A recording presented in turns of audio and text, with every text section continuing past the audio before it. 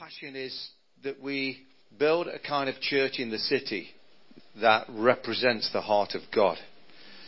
Our vision for NG Church is that we are a family of family churches. This is God's family. There's many other spiritual families in Stapleford, but we are God's family in Stapleford here. And likewise in the other suburbs. And we are a community church. We want to reach out uniquely to this community. Nothing in our spirits wants to stop that. But the church that I believe in is a community of community churches. The church that I believe in is a family of family churches. And we will increasingly over the coming years give opportunities when we do meet together as one. And so please, as David said, if we love one another, let's not take a Sunday off, but make the plans and come and be with us. Thank you for the privilege of opening the Bible. In the spirit that of what I've just said, I feel that God in a quite a distinct way has inspired, encouraged, challenged me to preach what I'm going to preach to you, to every one of our churches. So Pauline's heard me preach this message 5 times now, and there's a few more to go. And so pray for her. But I've had to hear it 5 times as well.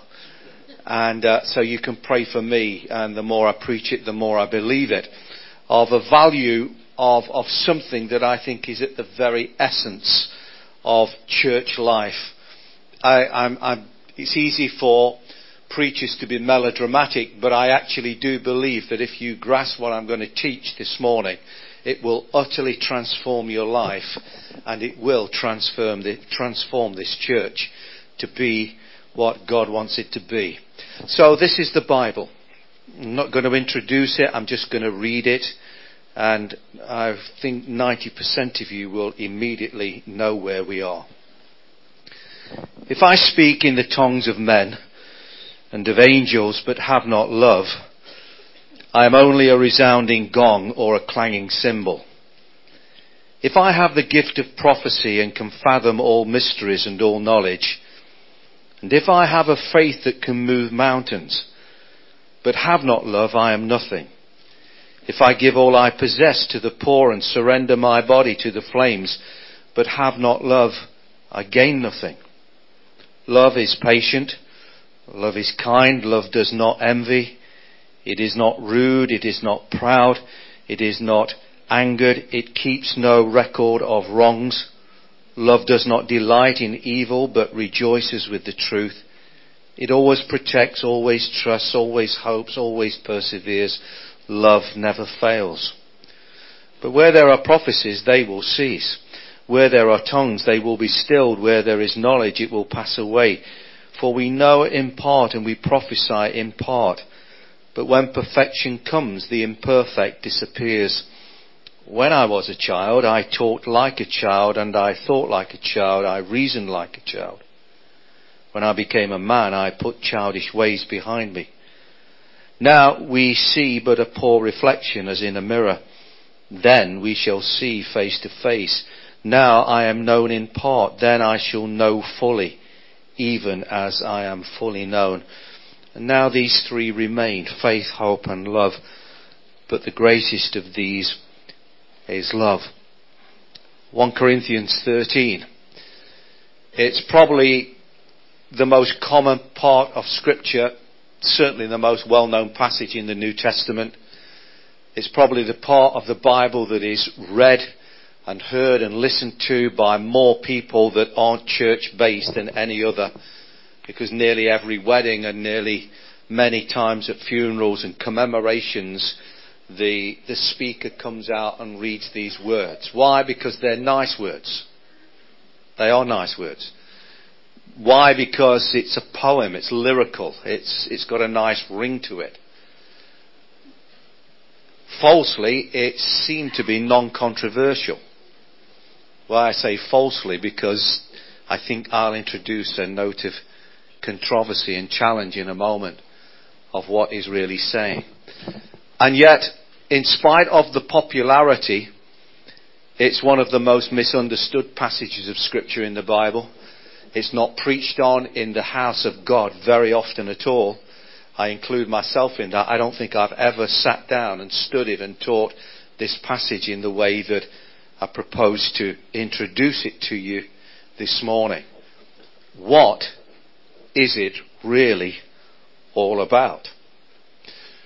Paul, the author, gives us a little route, gives us a bit of an insight, because he says to us at the end of chapter 12 that this is the most excellent way.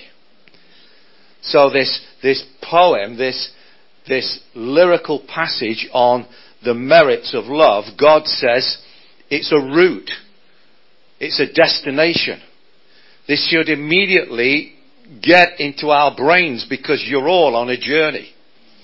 You may be sitting here passive for the next 3/4 of an hour, half an hour, whatever, but we're all on a journey. I'm passing from being an infant through adulthood, and I'm on a journey to kaput. And so are you. You're on the way. How far on the way? We hope we've got a long way to go yet, but we're all on the way. He says it's a way, so the question is, where is the way going to? What's the way? He also says to us that it is the most excellent way, which implies there's more than one way, but there's a best way. And I'm intrigued by all this. What does all this mean to us? This way of love. One of the great challenges for us this morning is to get beyond the sentimentality of what we think we understand as love. We can all rock together with the Beatles, because that's my generation, and say, all we need is love, da, da, da, da, da. But there's been a million love songs and poems and books and stories. And whether it's to do with sexuality, whether it's to do with affiliation and filial love, friendship, sacrificial love, there's 1,000 books been written, dramas, films produced, songs written about love. Do they know what they're on about? Is there any value in that? Yes, there is. But is it what we are looking at here? What is this love that Paul is talking about meaning? And have we got it, and are we on the way? First, I want to bring a little bit of context to us this morning. Because we've already heard that Paul says that the way of love is excellent. It's a funny little passage, because it sits slightly uncomfortably seemingly in the flow of what the Apostle Paul is teaching to the Corinthians. He's been dealing with spiritual gifts, he's been dealing with body ministry, and then all of a sudden he pops up with this thing about love.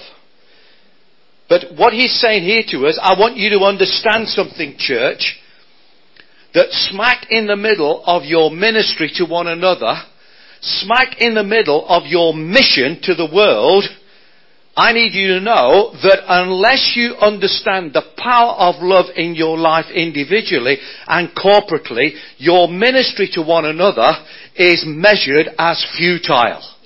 Hello? Hello? That is devastatingly important for us to understand that. Because I don't think we really do get it. He's actually saying to us here, he's saying to this church, and the context is this church, but the bigger picture is for every one of us. He's saying to us, Corinthians, you are a brilliantly gifted church. He says, you are a church in which signs and wonders, the gifts of the Spirit, are released at a phenomenal rate. You excel in all the gifts. That's what he says in 1 Corinthians 1. Have you stopped and thought for a moment what that means? That in that particular community of people, there was regular demonstrations of the Spirit's power. There were healings, there were miracles, there were demons cast out. There was an amazing sense of what Paul brought to the church. He says, I did not come into you with excellent preaching or wise words, but I came in a demonstration of the Spirit's power. And you say, oh my God, we want to have more of this. And we do want more than this. And this church excelled in it, yet he says, if you excel in all the gifts and have not love, you gain nothing. That challenges my mindset. Because I just want to rock and roll with the power and the presence of the Holy Spirit. And didn't I love the songs that we sang this morning. Thank you, team. Just focusing on the utter greatness and wonder of God, who Jesus is and His love for us. We want to be spiritual people. Not only were they a gifted people, but Paul says to them, because the early church manifested the gifts to the world, but also showed its love and care to one another. So they were not only a ministry-led church, but they were mission-empowered church. But Paul says to them, if you have all these gifts, he says, you are nothing. And then he goes on to say, but if I give all that I have to the poor, here was the context of the gospel, reaching out with love and kindness. Acts 2:42 says the early church had all things in common. They shared their love for one another and they demonstrated their love. And alright, we'll go for culture a bit, we'll go for context and all that sort of thing. What it was like in 2,000 years ago, the church was full of compassion and met the needs of others and showed what God is really like. And Paul turns round and says, if you're dynamic in the Holy Ghost and if you give all your goods to the poor but have not love, you gain nothing. Wow. Because I've lived my life in church that has emphasized the importance of preaching the gospel. I've lived my life emphasizing the need to be filled and baptized in the Holy Spirit. There are only two things that I needed to happen in my life. What job I had, what woman I married, what friendships I had, all those things, what football team I supported, all those things were totally unimportant. There was only two things that mattered. When are you going to get baptized and when are you going to get baptized in the Holy Spirit? There's no mention of love. No mention of care for one another because, oh yes, it was euphemistically there. It was part of this ethereal, nice value system. Well, we should love one another. But no sense of urgency, no sense of priority, no sense of greatness. And in the middle of this church that is full of gift and full of ministry to others who do not have demonstrating the mission of God, he says, in the following directives, I have no praise for you. Because you're full of gift, you're full of talent, you're full of energy, but when you meet together, you do more harm than good. Why? Because there was a distinct lack of love. There was a manifestation of selfishness. When my need is more important than your care for me. Hello? All of a sudden, I don't feel so comfortable here in measuring myself and aligning where I'm at with what Paul is saying here. Am I being too extreme? Well, I go back to the words of Jesus. And Jesus, in Matthew 22, replied to a question, well, what is the greatest commandment? What is the most important way that I can live? Jesus says, you are to love the Lord your God with all your heart, with all your soul, and with all your mind. This is the first and greatest commandment. You have got to love God. Well, is that the same thing as what Paul's saying here? And then he goes on, the second is like it. The same is of the same importance. The same is a representative that if you do the one, you will do the other. You are to love your neighbour in the same way that you love yourself. And then he goes on to say this, all the law and the prophets, which is talking about the kingdom, the realm and the rule of God in our lives and in the community. The way the kingdom of God works depends on this. What? Full of the Holy Ghost? Great social action program? Getting Mark Ritchie to come and preach? Buy in the next great evangelist? Bring a faith man? Get a prophet from America? bring new techniques, media, presentational stuff, make sure we don't sing a song that's less than 6 months old, I'm being sarcastic.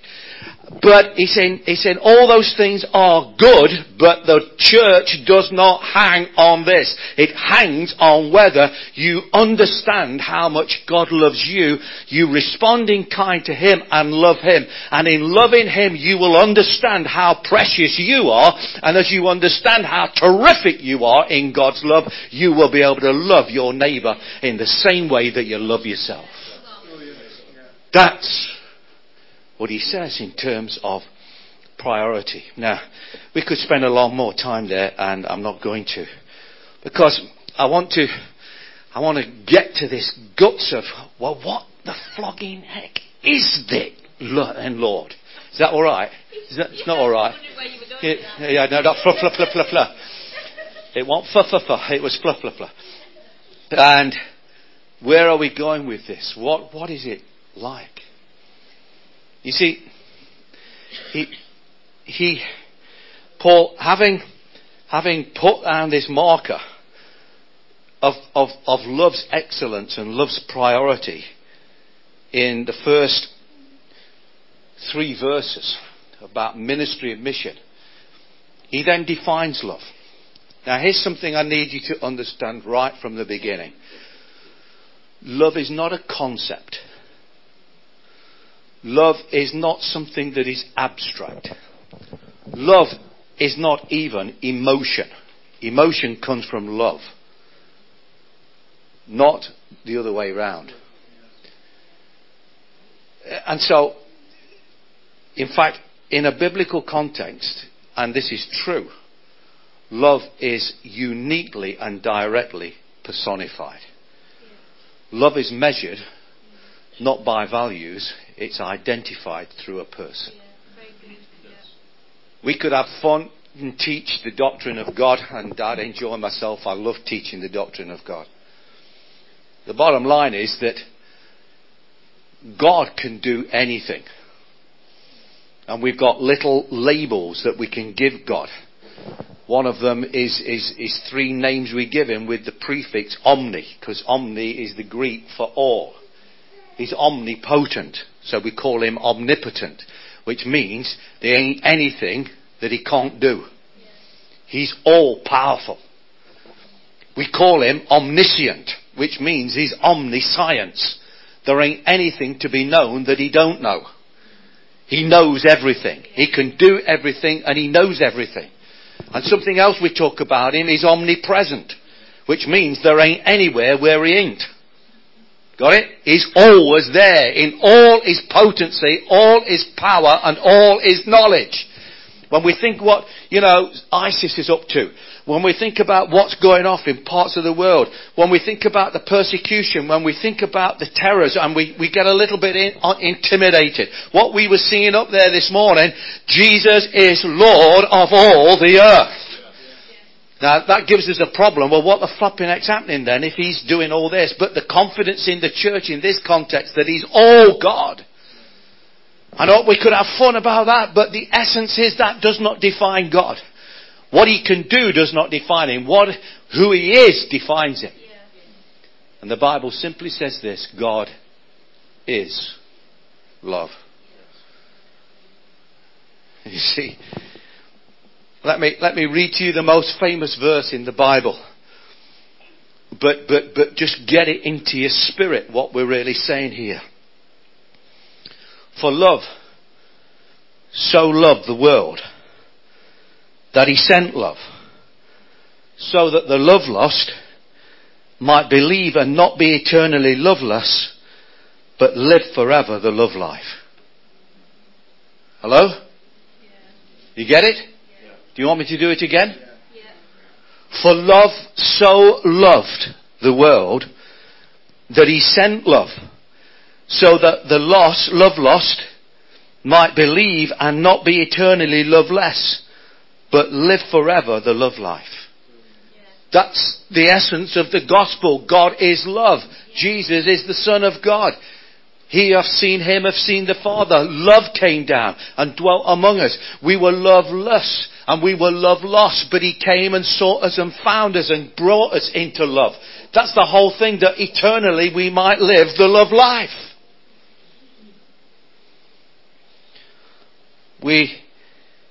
Here's just a help, because we have to break through the lyrical familiarity of these words.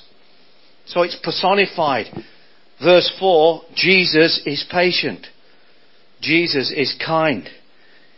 Jesus does not envy. Jesus does not boast. Jesus is not proud. Jesus is not rude. Jesus is not self-seeking. Jesus is not easily angered.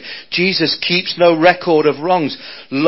Jesus does not delight in evil, but rejoices with the truth. Jesus always protects. Jesus always trusts. Jesus always hopes. Jesus always perseveres.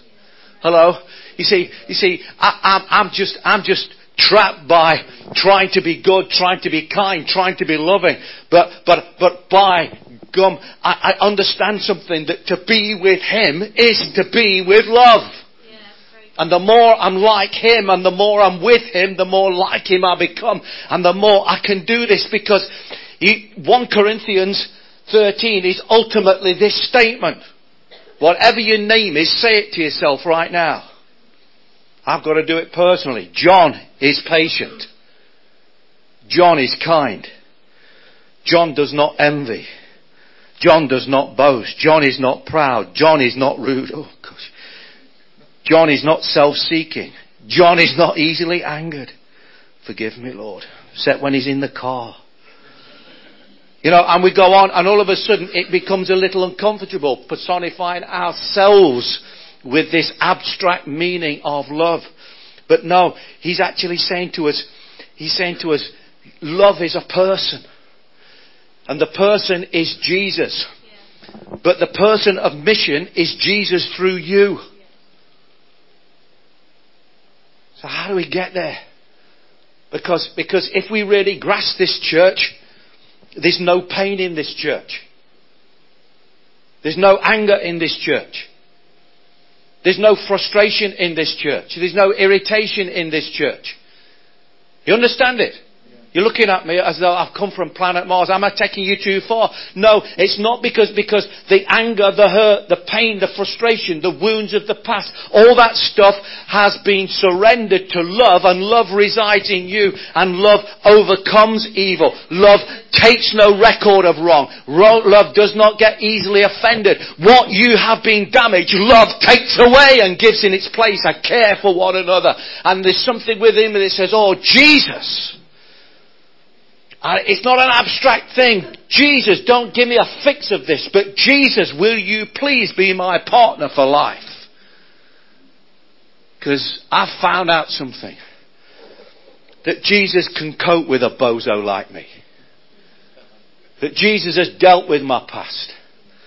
That Jesus lovingly understands my, I won't call it hypocrisy, because it's not intended hypocrisy, but He does put up with my inconsistencies.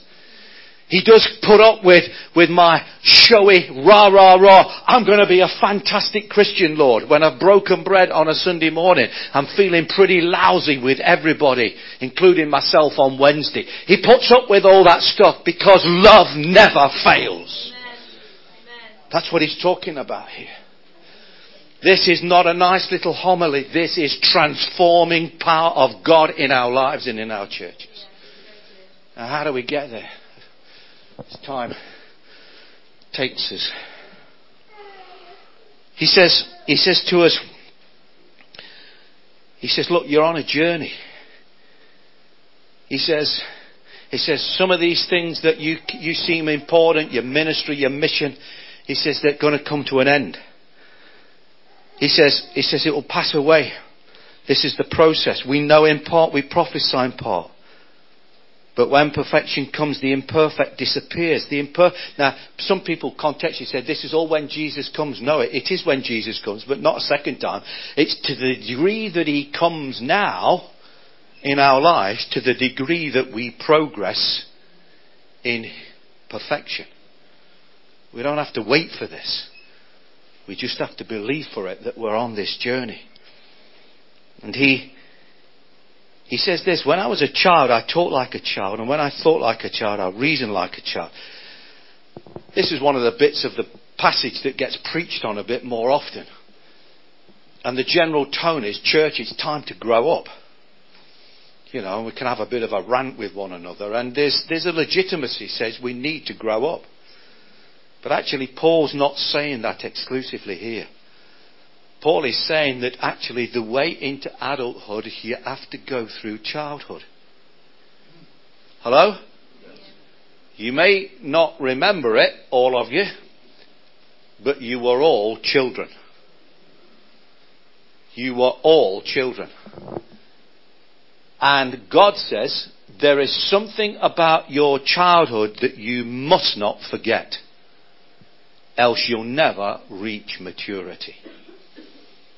Now God, I'm not going to go off on another tack, but God talks to us about our relationship with Him, and He talks to us about being sons. Sons is to do with having inheritance. It's to do with rights. It's to do with maturity. You couldn't be a qualified son in the days of the Bible until you were an adult. Jesus also talks to us in the scriptures about being children. It means about having the DNA, having the nature of God. Born again of the incorruptible seed of the world. We are partakers of the divine nature. That's in 1 Peter. That born again of the incorruptible seed of the world. What's that? Is that a harvesting, farming term? No, it's a sexual term. We are born again of the seed, the semen, the sperm of God. And by it we receive the divine nature. He talks about inheritance as sons and authority. He talks about carrying the nature of God. And then but importantly, he speaks something that is different. It's about babies.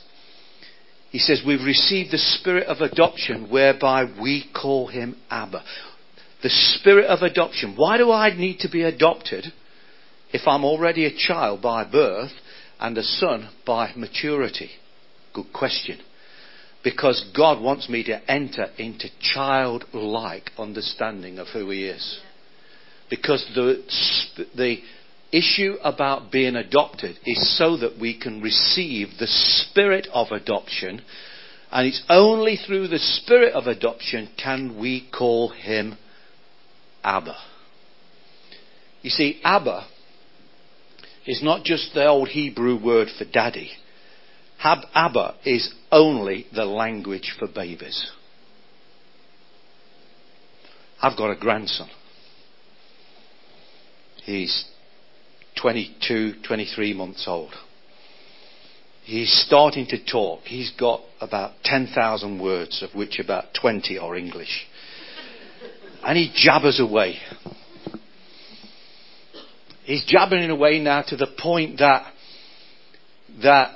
if Pauline or I, and we have him a couple of days a week, that he can actually say, hello, Grandad. Which is an amazing feeling. When that little boy amongst millions looks at you and says, hello, Grandad. But I've understood something. They're words that he's understood. He recognises us and he's safe with us and he's comfortable with us. But when Dad turns up, it's Daddy, Daddy, Daddy, Daddy. It's an excitement. It's a burst out of him. Now, let me explain something to you here really profound.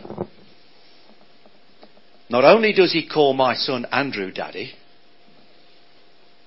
but at the moment he's just getting through this, but for the last few months he's called his mum, Gemma, Daddy. He can't get mixed. He gets mixed up between the two.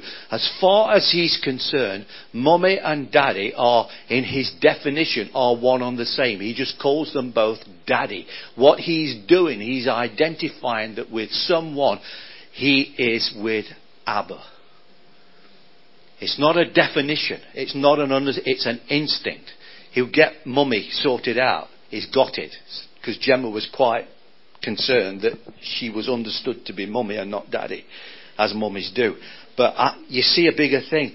The little boy associated with the two life sources of his life, the greatest place of security, the heart of love, he called them both Abba. And he says, you adults, you children, you carry the nature of God. You who are sons of God and are at maturity. You church, you've got 1,000 years of experience. You who know how to do this. You who know how to do that. You who are not rot. He says, unless you understand that you've got a relationship with Him, that you can call Him Abba. By instinct. Not by choice, not by emotion, not just the good days, not by religiosity, not just when you sing the song, but every minute of the day you are aware of the presence of Him who is divine love, that you call Him Abba. That's the essence of being a childlike, which Jesus says, unless you become like these, you will not have the kingdom of God. Who were the deeds? They were the babes who made a noise, who weren't quiet, who we shift out, and thank you, I appreciate that they've gone, because they would be a distraction if they were in. Yet Jesus used them being in His circle where they were burbling, pooing, doing all what they were doing, and all that stuff, and He says, unless you become like these. So there's the context and the concept, the reality of what love is really about. He's saying to us, and he talks about this seen as a poor reflection, the mirror. The mirrors in those days were not glass with a chrome covering at the back. They were pieces of brass that was polished so you could see an image, but it was a huge distortion. And the world is like a mirror that shows a little bit of you and sees a little bit of the church. But we see the world not through that distortion. We see it through the eyes of Jesus. And the world will see Jesus through us if we journey on this amazing way, the excellent way of coming to know His love. You see, guys, we can't do it until we have it. You get it? We can't do it till we have it. We'll talk till we're blue in the face about we should love one another more. I've listened to it. I've said, yes, I know. I just got it. I'm even bored by hearing people tell me we should love one of people. And it's much deeper. It's just coming to terms with that devotion song that we sang about, that we bow the knees and let Him love us. And in return love Him so that we do live out this poem.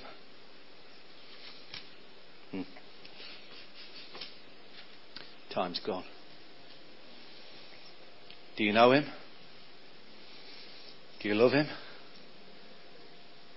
Do you hear His voice? We used to sing a little song. And He walks with me. And He talks with me. We don't sing it now. It's not fashionable. It's got a tune, so we can't sing it. Sorry, that's sarcastic again. Sorry. But He walks with me and He talks with me and He tells me I am His own. And the joy we share, Him and me, as we tarry here, nobody else knows it. Nobody's got it. It's just Him and me. Jesus. Years ago, in my office, I've finished. I was an engineer, production engineer, worked in Plessy, 10,000 people, and the department had hundreds of inquiries every day for projects. And I was working in the office, and all my colleagues were out the office, and I was really fed up. I was seriously niffed by the number of phone calls that came in, and I was trying to write a report. Anyway, the phone went the umpteenth time, and I picked it up. Tool engineering, which is on. Who is it? And the bloke didn't ask for anybody. And I said, who is it? And the voice said, Truman. Now that means nothing to you, but to me it was death. Because Truman wasn't my boss. He wasn't even my boss's boss. He was my boss's boss's boss. Ow! And I thought, and this thought flashed through my mind, please God, don't let him recognize me.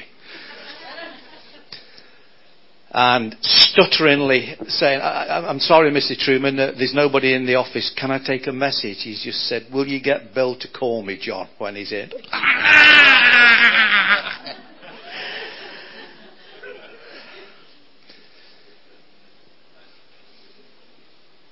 Few weeks later, the office is full.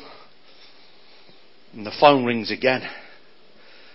And for whatever reason, I picked the phone up again before my other colleagues and picked the phone up. Tool Engineering.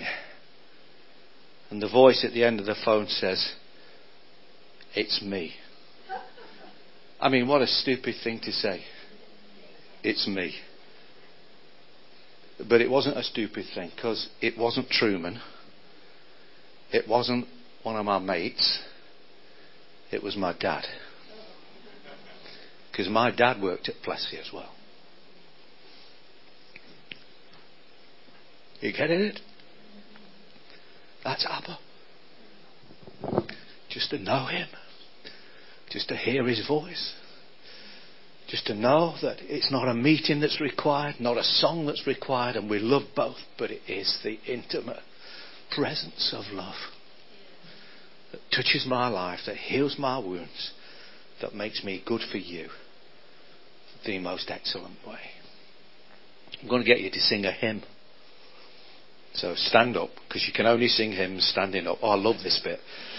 El Supremo, I'm in total control. I need a band.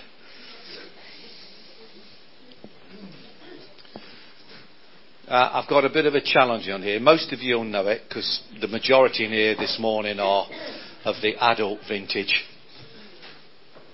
I don't want you to sing this hymn sentimentally. I don't want you to sing it emotionally. I want you to sing it devotionally in faith. Here are the words: love divine, all loves excelling, joy of heaven to earth come down. I want you to sing it personally. Wherever the plural tense comes in about us and we, I want to invite you to sing me and I. Fix in me. Love divine, all loves excelling. Pure, unbounded, love thou art. Fix in me. I'm just a humble dwelling. And all your faithful mercies crown. And it goes on, and we sang a song already about being devoted to Christ. And we sing this song as on air and time has gone. But invite the joy of the Lord and the joy of heaven to fix in me all the mercies of God's grace. In Jesus' name. Let's sing together.